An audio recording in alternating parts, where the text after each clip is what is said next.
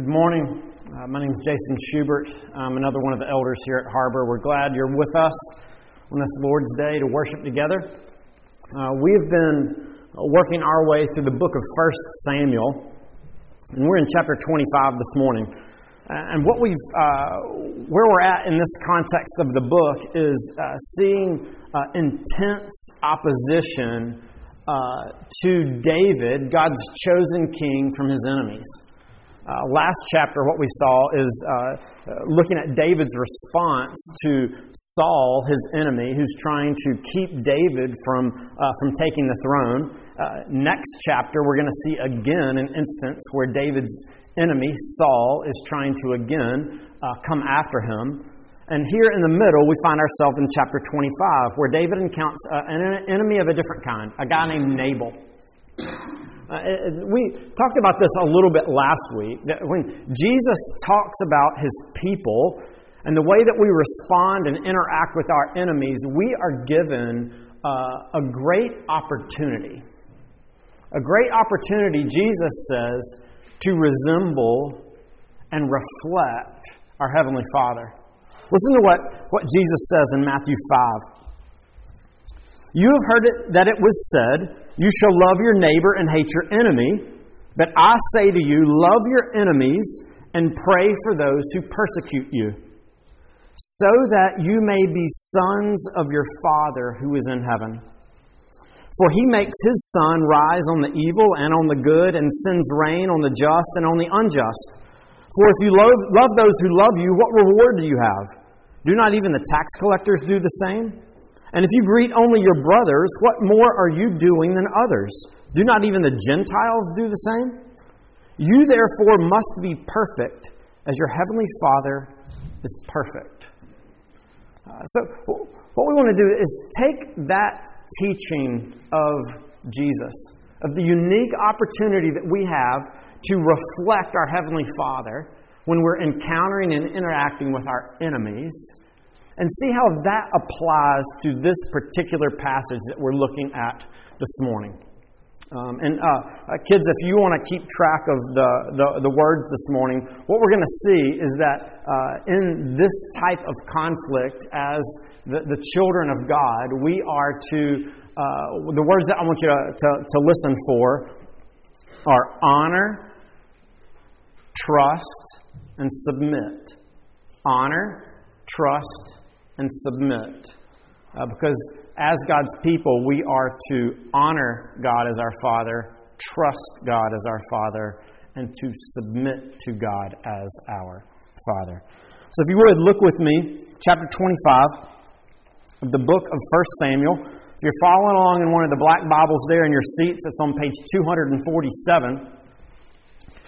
This passage is going to start off with a short blurb mentioning the death of Samuel, God's prophet. Kind of leaves us with the question. We saw David respond in an incredibly God-glorifying way last week in the way that he responds to his enemies. What is he going to do now that God's prophet is not alive? Is David going to continue to walk faithfully with God as his Father? So, if you would, look with me. We're going to look at the whole chapter this morning. It's a little bit of a lengthy read, but we are going to hear from God's Word. So, follow along, beginning there in verse 1. Now Samuel died, and all Israel assembled and mourned for him, and they buried him in his house at Ramah. Then David rose and went down to the wilderness of Paran, and there was a man in Maon whose business was in Carmel. The man was very rich.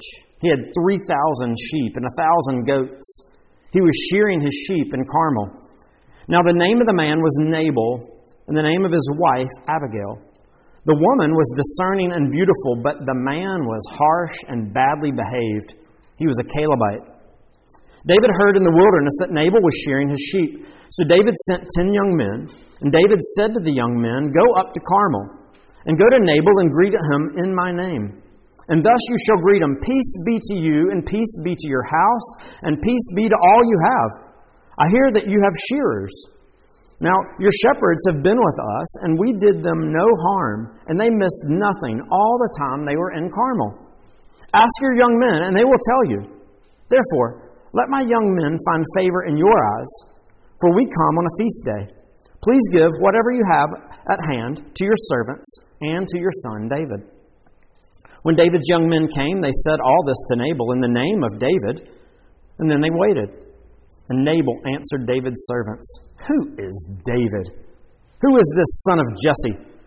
There are many servants these days who are breaking away from their masters.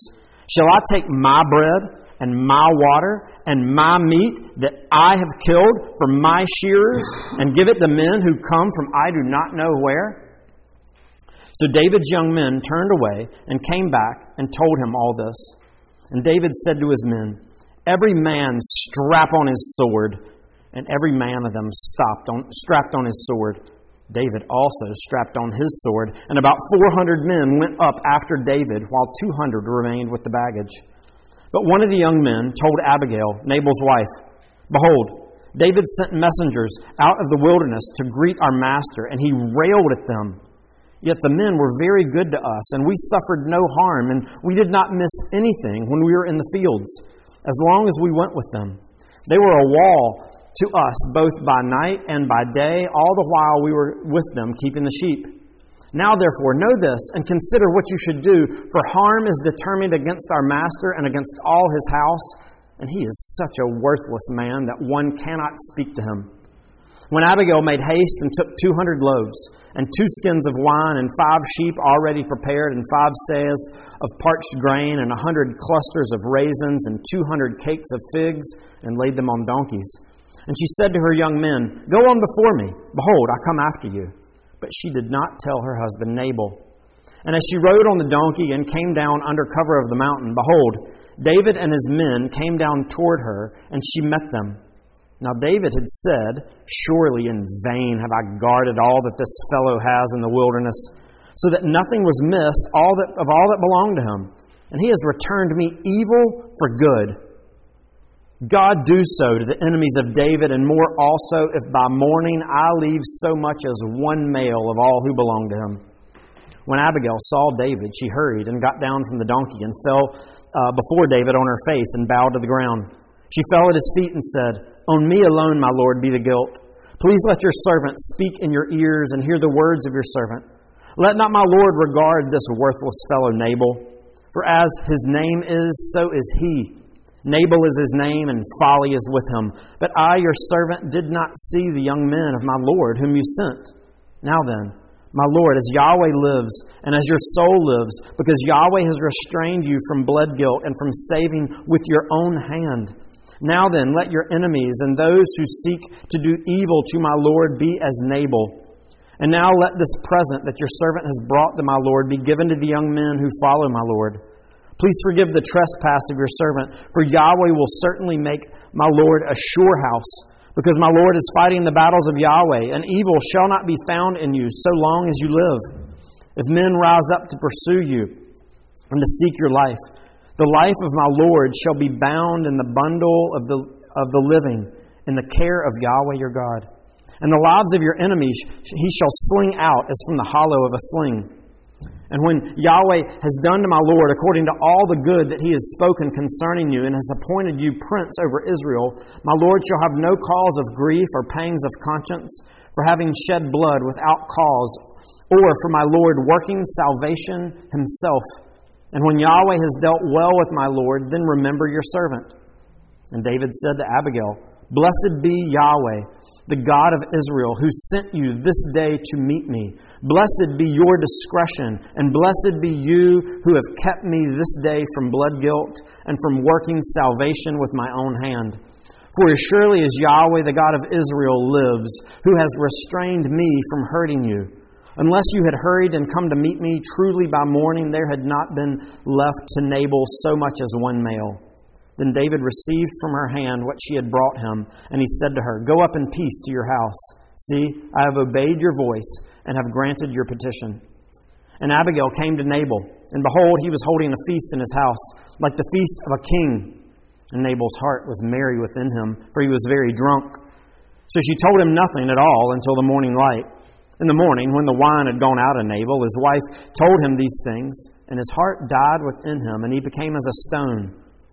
And about 10 days later, Yahweh struck Nabal, and he died. When David heard that Nabal was dead, he said, "Blessed be Yahweh, who has avenged the insult I received at the hand of Nabal, and has kept back his servant from wrongdoing. Yahweh has returned the evil of Nabal on his own head." Then David sent and spoke to Abigail to take her as his wife. When the servants of David came to Abigail at Carmel, they said to her, "David has sent us to you to take you to him as his wife."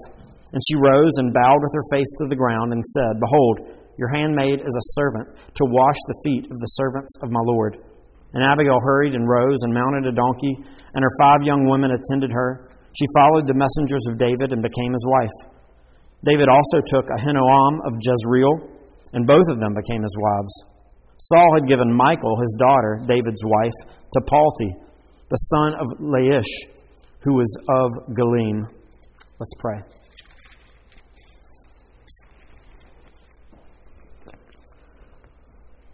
Father, we thank you for your kindness and your mercy, that you would reveal yourself to us in your creation. That even more so, you would reveal yourself to us in your word. And on top of that, that you would reveal yourself fully in the person of Christ. We pray this morning that as your people, we would hear from you, from your word. That you would sanctify us in truth, that you would make us more like Christ as we await the coming of his kingdom. In his name we pray. Amen. So what we're going to look at as we work our way through this chapter is that we are to honor God as our Father, we are to trust God as our Father, and we are to submit to God as our Father. First, let's look and see how this passage calls us to honor God as our Father. Because we need to be very careful in doing this, because many times when we focus on our own honor, it can be a great harm to ourselves and to others. We found out just a few months ago when Lindsay's grandmother died that back in her genealogy, on her mom's side, she had a relative whose name was Jonathan Longfellow Silly. He was a congressman from Maine.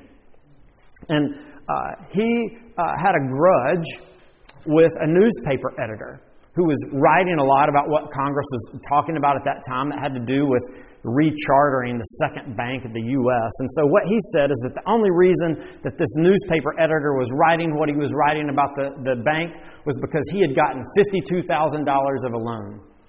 Well, the newspaper editor received that as a remark that was bringing dishonor to him. And so he did what only any man would do who was concerned about his honor in the time, challenged him to a duel. So he sent a congressman from Kentucky to deliver his message that I am challenging you to a duel to defend my honor. And Jonathan Silly ignored it. He's like, I'm not going to bother my time with this man. Well, that congressman from Kentucky received his denial of this challenge to the duel as an assault against his honor. And so then and there, he challenged Jonathan Silly to another duel and said, let's go. And so Jonathan Silly thought, well, I can't dishonor this guy. And so he accepts his challenge to the duel. This happened in D.C., so you could challenge somebody to a duel in D.C., but you couldn't have a duel in D.C. And so they went over to Maryland and had this duel. First shot, they both missed. Second shot, they both missed. Third shot, Jonathan Silly gets shot and he dies. That led all of his friends in Congress to pass a law that not only can you not have a duel in D.C. anymore, because of Jonathan Silly's death, you can no longer even challenge anyone to a duel in D.C. But notice how foolish this was. His name wasn't spelled S-I-L-L-Y, but how silly is that? You're being so consumed with your honor has brought an end to your life. I think he was like 32 or 35 years of age. He's no longer able to serve the people that he was representing. He left 3 kids and a wife behind. The danger of this was also he could have harmed this other man. and ruined or taken his life? The ramifications of this spread through his life, generation after generation, because he was no longer alive. You see, when we're focused on our own honor to the exclusion of God's honor, it can bring great pain and destruction. And do we not see this in this passage? How David is focused not on the honor of God as his father, but on his own honor. Notice how this comes up. First, both David and the servant later recount how David, with a shepherd's mind, as he's in exile, having fled from Saul, he and his men are out in the fields around Carmel. He sees Nabal's shearers and his shepherds taking care of the flock, and he makes sure that they're protected from marauding bands of traveling bandits, from animals or whatever. And he tells them there in verse 7, I hear you have shearers. Your shepherds have been with us. We did them no harm. They missed nothing all the time they were with us in Carmel. And then again, when the servant recounts to Abigail what's going on, notice what he says about David and his men and their actions. He says, the men were very good down in verse 15. We suffered no harm. We didn't miss anything when they were in the fields, as long as we were with them. They were a wall to us both by night and by day. All the while we were with them, keeping the sheep.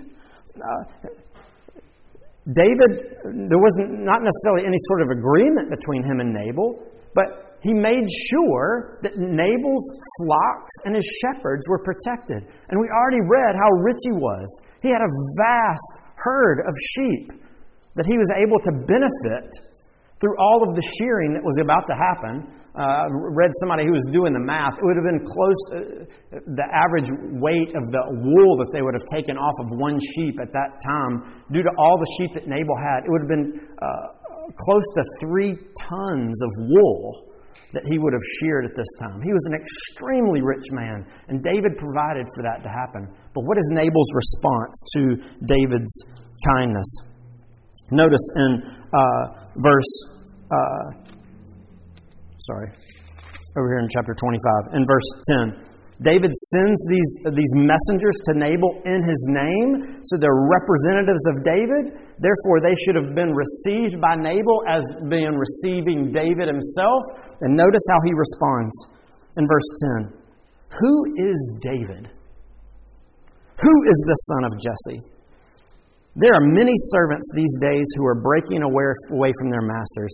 Shall I take my bread and my water and my meat that I have killed for my shearers and give to men who come from I don't know where?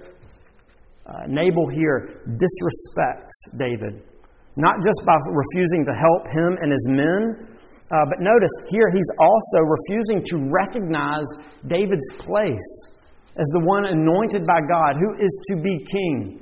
He just calls him a servant who's fleeing from his master. Here he's dishonoring not only David, but also he's honoring God, which we'll touch on later. But David even receives it as this. In verse 39, we see that David calls it an insult, what Nabal has done. But notice David's response.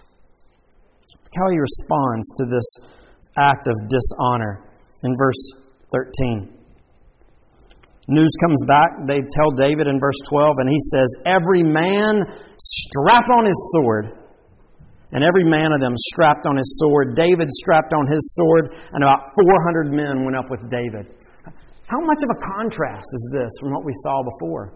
The patience, the kindness, the good that David extended to Saul over and over. But here, as Nabal responds to his goodness with evil, David is ready to take him out. Over in verse 22, notice what David says that he's pledging to do in verse 21. Surely in vain I've guarded all that this fellow has in the wilderness, so that nothing was missed of all that belonged to him, and he has returned me evil for good. God, do so to the enemies of David, and more also, if by morning I leave so much as one man of all who belong to him, David is ready to wipe out an entire community. Notice the language that's used there. He returned me evil for good. That's the same language that we saw in the last chapter in David and Saul describing their interactions. David returning good for Saul's evil over and over. And you remember another account of someone who, due to an offense against him, perceived of himself, decides, we're going to go to a village and we're going to wipe out everybody in the village due to this offense. That was Saul. And his response to wipe out the priests of Nob. Isn't it interesting that here in this passage, because David is so consumed with his own honor, and he's not honoring God as his father, who is the one that he's resembling? David is more resembling Saul in this instance, isn't he? Who's eager to return evil for evil, who is eager at the slightest offense to go and slaughter an entire community of men due to this rejection. Remember what Jesus has said. When your enemies respond to you with evil, you're to bless them. You're to respond with grace and mercy, for in doing so, you will be sons of your God, your Father in heaven. It's the way that we respond to our enemies that we bring honor to our God, our Father, as we reflect Him, as we resemble Him, as we demonstrate His goodness and His character to the nations. Here, David, as the king who is to come, he's supposed to be the ideal Israelite. If anyone is in the community is to reflect the priorities, the character of the Heavenly Father, it should be the king. And what we do is we see David setting a terrible example. He is resembling Saul. He is resembling the nations. In fact, he's acting more like Nabal. David is more concerned with his own honor than the honor of his Heavenly Father. David is, it's as if he's saying, I am willing to bring dishonor to my God if it means I maintain my own honor. If I maintain and secure respect and favor in the eyes of others. Do you ever struggle with the same things? I doubt this has ever come out of your mouth or been heard in your house when someone has offended you or spoken evil against you. Strap on your swords! I don't think I've said that at least in the past week once to the kids for us all to strap them on and go down the street to smite some offending person. Lindsay might like to sometimes with the loud trucks that drive in front of her house, maybe. But how often in our hearts is that the attitude that is there? You've disrespected me. You've spoken ill of me. You've misrepresented me. To my face, in words, in print. How often and how quick are you on the computer to strap on your sword and send out some just battle and response to someone's comments about you? Forgetting that you are a son, you are a daughter of your Father in heaven who's to respond to your enemies with blessing, not curse. This can happen in other ways as we're more concerned with our own honor than the honor of others. It also happens with some things that we're maybe afraid to say sometimes. Have you ever been afraid because of someone may think of you? Or if they might laugh at you? Or they might reject you to speak up and do what is right? To share the gospel in the context of your church or your school? To resemble and reflect your Heavenly Father for fear that someone may laugh at you. For fear that someone may not like you. for fear that someone may talk about you. In that moment, when we are keeping quiet, we're more concerned with our own honor than the honor of our God. Other times it may go the other way in things that we say and speak. As interacting with those who are resembling more the character of the nations, or the character of the evil one in this world, those who have rejected God, we, being afraid of being dishonored or rejected, will continue to speak and talk and act and interact with them in the same ways. Laughing at those jokes, telling those jokes, participating in the same business practices. And by doing that, we're more concerned with our own honor than the honor of our Heavenly Father. But think about this. Who is the perfect king? Who is the perfect son, the perfect man, who in every way represented perfectly His Heavenly Father? How did Jesus, the true King, respond to His enemies when they reviled against Him, when they sought to slaughter and kill Him? While we were still His enemies, Christ died for us. You see, if Jesus was not concerned with the honor of His Heavenly Father and seeking to demonstrate His grace and His mercy in the world to suffer and die for enemies, then none of us could even be having this conversation. Because it wouldn't even be fathomable or possible for us to think about reflecting and honoring the Creator of this world whom we've rebelled against as our Father. What mercy! What grace! Do you see the privilege we have to not react in seeking vengeance from our enemies, but to love them? Why? Because we've been loved in that way from our Father. We have the opportunity to honor Him in those situations. But it's not just that we get to honor God as our Father, we're also called to trust God as our Father. Harris is about he's over 3 now, years old. And it seems like he's reflecting my impatience more and more as he gets older. And so when he gets hungry and comes in and asks his father for something to eat, if I don't get it right away, tears start coming.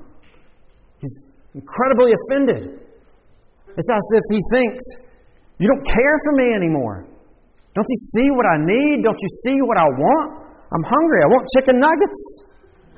Make them immediately. Even if I tell them, hold on. You got to wait. You got to be patient. They got to cook. No, they got to cook. Then we got to get them out of the oven. They have to cool off.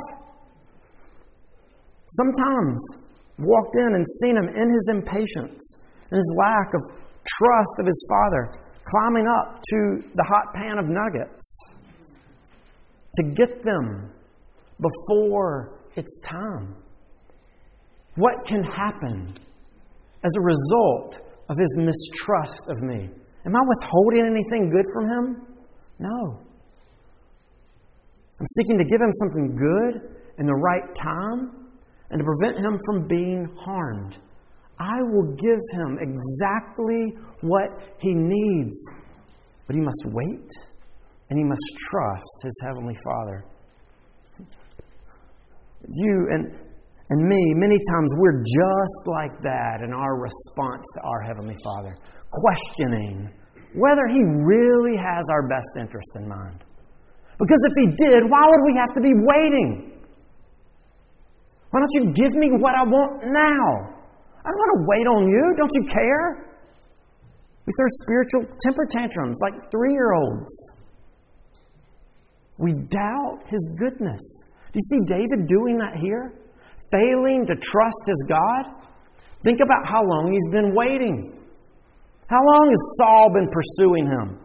How long ago has it been when God has said, you are going to be the king? How long is he having to flee when this man is coming after his life day in and day out and is not giving up? Maybe he's tired of waiting. Samuel's gone now. Who am I going to turn to? Am I going to hear from you anymore? Samuel's gone. Now maybe I've got to have to take matters into my own hands because I don't really know if I can trust you. Notice, Abigail, she comes to talk to David. And the things that she points out to David isn't just that what he is about to do is taking of innocent blood, of bloodshed. Notice that is part of it in verse 31, that it would be shedding blood without cause, what David would be doing. But notice what she mentions over and over, that what David is about to do that flows out of his lack of trust as God is his father. Look in verse 26. Now then, my Lord, as Yahweh lives, and as your soul lives, because Yahweh has restrained you from blood guilt and from saving with your own hand. That language is repeated over and over. Look in verse 31. She says it again. My Lord, have no cause of grief or pangs of conscience for having shed blood without cause, or for my Lord working salvation himself. And then as David comments back on it in verse 33, blessed be your discretion and blessed be you, for you have kept me this day from blood guilt and from working salvation with my own hand. You see, just as big a deal as the slaughtering of an entire village is this issue and this sin that David is wrestling with, this temptation in his own heart, because he's not trusting God, is that I must save myself. I must work out my own deliverance because I don't trust that God cares. I don't trust that He sees what I'm going through. I don't trust that He is going to do what I ultimately need. What about you? What about me? Do you have those questions? Are there places in your heart right now of things that you've been going through for longer than you can remember? And you've prayed over and over and over again, asking God to bring about deliverance, to change those situations, to change those circumstances. And the answer is wait. I will be with you. But do you ever get tired of that? I don't want to wait. I want change to happen. I want this suffering and this struggle to go away. All right, God, I've asked and I've prayed long enough. And if you're not going to do anything about it, then I guess I have to step in. Because I see, it looks like there's only one person who cares about me and what I'm going through, and it's not you. Maybe for you, what it looks like to work salvation for yourself isn't the strapping on of a sword and going to slaughter people, but it's getting control. Because everything else in my world is outside of my hands, but I need to feel safe and secure, like I have a handle on what's going on, and I'm going to work salvation for myself by at least working out one area in my life where I am in control of everything. Maybe for you, it looks like getting your house in complete order. And so you're constantly just cleaning because it's chaos and destruction everywhere else. But you've got to work salvation somewhere, and it's going to come through the work of your own hands in your home. Maybe for you, it's the intensity with which you focus on your athletic pursuits of working countless hours to perfect your swing or your dribbling abilities and skills, or to make sure that you can run faster, longer than anybody else, because you think the only way that I'm going to make it and that I'm going to find salvation or that I'm going to provide for myself is through my achievement in athletics, and I'm going to do whatever it takes to find glory, acceptance, success, get to college. Maybe it just finds itself an escape. I don't really think I can save myself, but I can find an hour or 3 to where I don't have to think about anything. And so I'm going to just plunge myself into binging a whole season on Netflix, or beating this entire video game in one afternoon or day. Because as long as I do this and I can numb my thoughts and not have to think about what's going on, is that not the same thing? Working salvation for ourselves by our own hands instead of trusting in our God and His promises? Notice, that's actually the solution that Abigail brings to David. David, don't trust in yourself. Don't seek salvation by your own hand, but she points him to the trustworthy, faithful character of his God. Look in verse 28, what she says. Now then, my Lord, as Yahweh lives and as your soul lives, because Yahweh has restrained you from blood guilt and from saving yourself with your own hand, now then let the enemies and those who seek to do evil to my Lord be as Nabal. And even as she, it's in verse 28. She says, please forgive the trespass of your servant. For Yahweh will certainly make my Lord a sure house, because my Lord is fighting the battles of Yahweh, and evil shall not be found in you as long as you live. If men rise to pursue you and seek your life, the life of my Lord shall be bound in the bundle of the living in the care of Yahweh your God. And as the lives of your enemies he shall sling out as from the hollow of a sling. And when Yahweh has done to my Lord according to all the good that He has spoken concerning you, and has appointed you prince over Israel, my Lord shall have no cause of grief or pangs of conscience for having shed blood without cause, or for my Lord working salvation with Himself. Notice where she points him. Back to God's promises. David, what has God promised you? But that you will be king, and He will make you a house. Remember the faithfulness and the words that God has revealed to you. That He will bring this about. You don't have to work salvation for yourself, because the covenant God is your God. And your life, notice what He says, your life is bound up in the bundle of the living in the care of Yahweh your God. It's a picture here of the shepherd's stones that are in a bag, bound up close in care and protected by the shepherd. Notice the language that she uses there, that your God is caring for you. It might not always look like it, David. I know Nabal can be a pain in the neck. I've lived with him a long time. Saul has been after you. You may doubt and wonder whether God really cares, or whether He will do something about your enemies, but she points him over and over to the promises of God. And she reminds him that God will do according to all the good that He has spoken. Do you believe that? Do you believe that your God and His promises are faithful and true? Do you believe that He has your best interest in mind? Do you believe that He is for you? Because if He is for you, then who can be against you? How do you know that He cares for you? How do you know that you can trust Him? Because He did not even withhold His own Son. He says, wait, trust me. Even if your enemies prevail, I will ultimately vindicate you. In fact, that's what David points to later in verse 39. Blessed be Yahweh, who has avenged the insult I received at the hand of Nabal. And we need to be careful. God has not pledged to you that every insult that you receive that He will avenge. You get cut off going on the way home from church?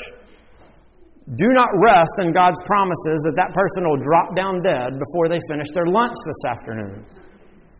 David is the anointed one. The offense against David was also a direct assault against God and His kingdom. There are other things there, but the principle still remains that we are to entrust ourselves to our God, who has defeated our chief enemy of sin and death on the cross, and will ultimately bring all of His enemies to justice. But we wait because we trust in the one who has given His life for us. So we honor God as Father, we trust God as Father, and lastly, we submit to God as Father. Notice, it's Abigail who comes, but notice what David says, how he receives and interprets Abigail's coming to him. Look in verse 32. Blessed be Yahweh, the God of Israel, who sent you this day to meet me.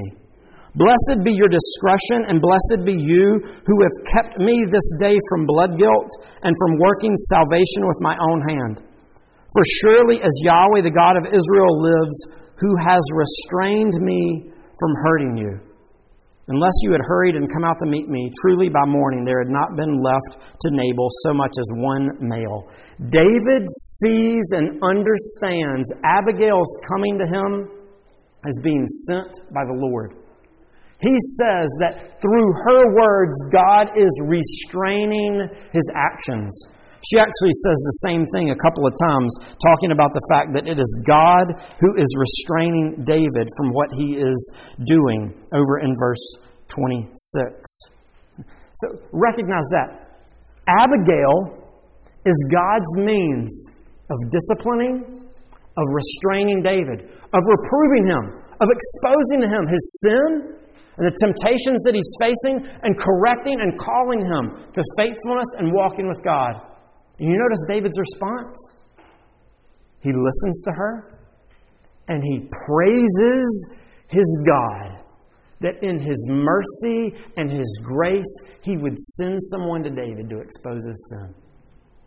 How contrary is that to how we saw Saul respond? Remember what happened when Jonathan came and tried to expose to Saul his sin? How did Saul respond? He picks up a spear, curses Jonathan, and tries to kill him. But David here is humbled.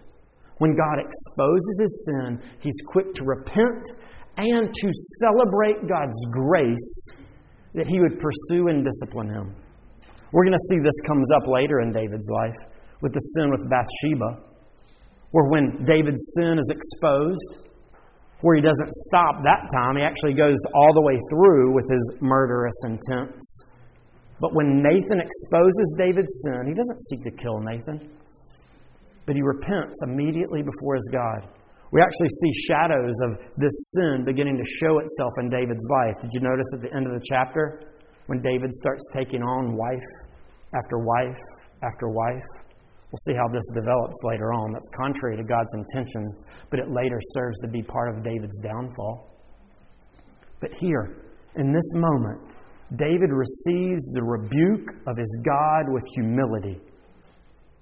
What about you? What about me? How do you respond when someone exposes your sin and calls you out and points you to the correct way of living in conformity with the Scriptures? Do you celebrate that as being a blessing from your Heavenly Father? Do you celebrate and thank the person that they would be? Demonstrate kindness and love to expose your sin. Or are you like me many times? Your first reaction is defensiveness, is to justify your actions, is to prove why maybe they were wrong and you were in the right. You see, if we're to be sons and daughters of our Father in heaven, then we need to submit to Him as our Father, who comes to us in His love and in His discipline. Because He's disciplining us because He loves us. He's disciplining you because you are His legitimate children. Hebrews tells us, if you weren't legitimate, He wouldn't care how you were living. But hear and know this morning you've already experienced the grace and mercy of your God because He has called you, His people, to confession. And it may be that this afternoon and over the course of your life and community in the context of our congregation, that myself or one of the elders or your brother or sister in Christ, God will use them as a means to rebuke you to point out His good design for you and your life? Are you preparing now that your response to your Heavenly Father would be one of submission? Through Christ, you've been set free from sin. Don't enslave yourself to it anymore. Walk in the freedom that your Heavenly Father has given you. This is the good news of the gospel. The Creator that you've rebelled against has called you to be His sons and daughters. We're His children. Let's honor God as our Father. Let's trust God as our Father. And let's submit to God as our Father. Let's pray. Jesus, we thank You for the good news of the gospel. We thank You that You did every bit of what was necessary to redeem and secure our salvation. We thank You that now we have the privilege of adoption as the sons of God through Your work. Move in our hearts. Continue to demonstrate and make us more like Yourself, that we would honor, trust, and submit to our Heavenly Father. In Christ's name, amen.